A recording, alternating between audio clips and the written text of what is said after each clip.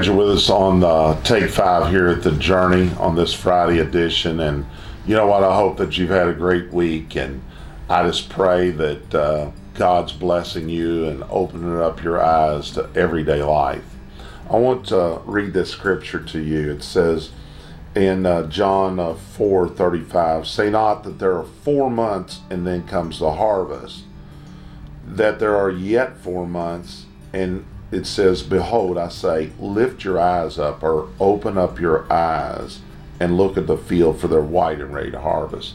In other words, don't say that the harvest or things are later, we can do something in the world to help change, but begin to understand the harvest is today. It's not 4 months, 6 months, a year from now.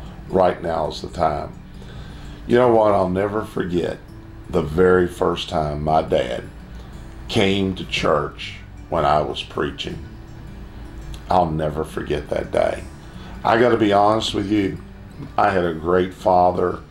I was never abused. I was given one of the greatest homes in America. My dad was a great man, and I love him. And he's went on to be with the Lord. My mom has. But I'll never forget that day, because you know, that day church mattered to me. It mattered to me the songs that were sung, the sermon that was preached, and the way that things went on. Because you know what?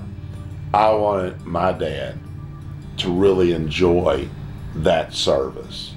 I wanted him to feel the Lord. And there was a gnawing in my gut. I was literally almost half sick because I had this tension. I wanted my dad to like it. And you know, sometimes we never experience that in the church, because you know what? We'll never invite anybody to come to church.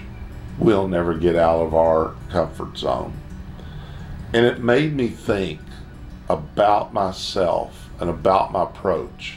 About when I'm studying for a sermon, I'm thinking, how can I touch a 16-year-old, a 25-year-old, a 35-year-old, a 55-year-old, or a 90-year-old?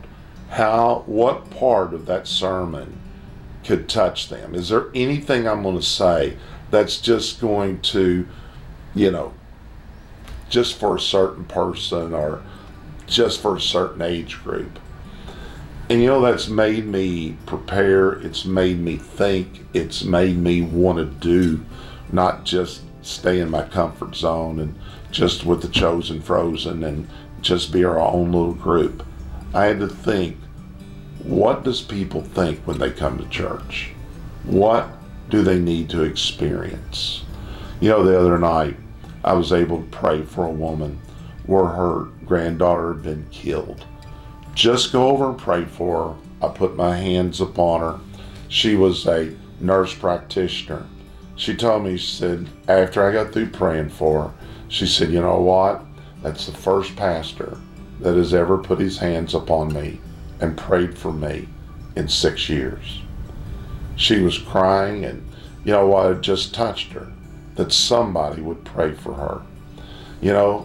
I thought about that all night long, almost all night long, because I thought, you know what, there are people out there just desiring to be prayed for, desiring to come to church, but nobody invites them.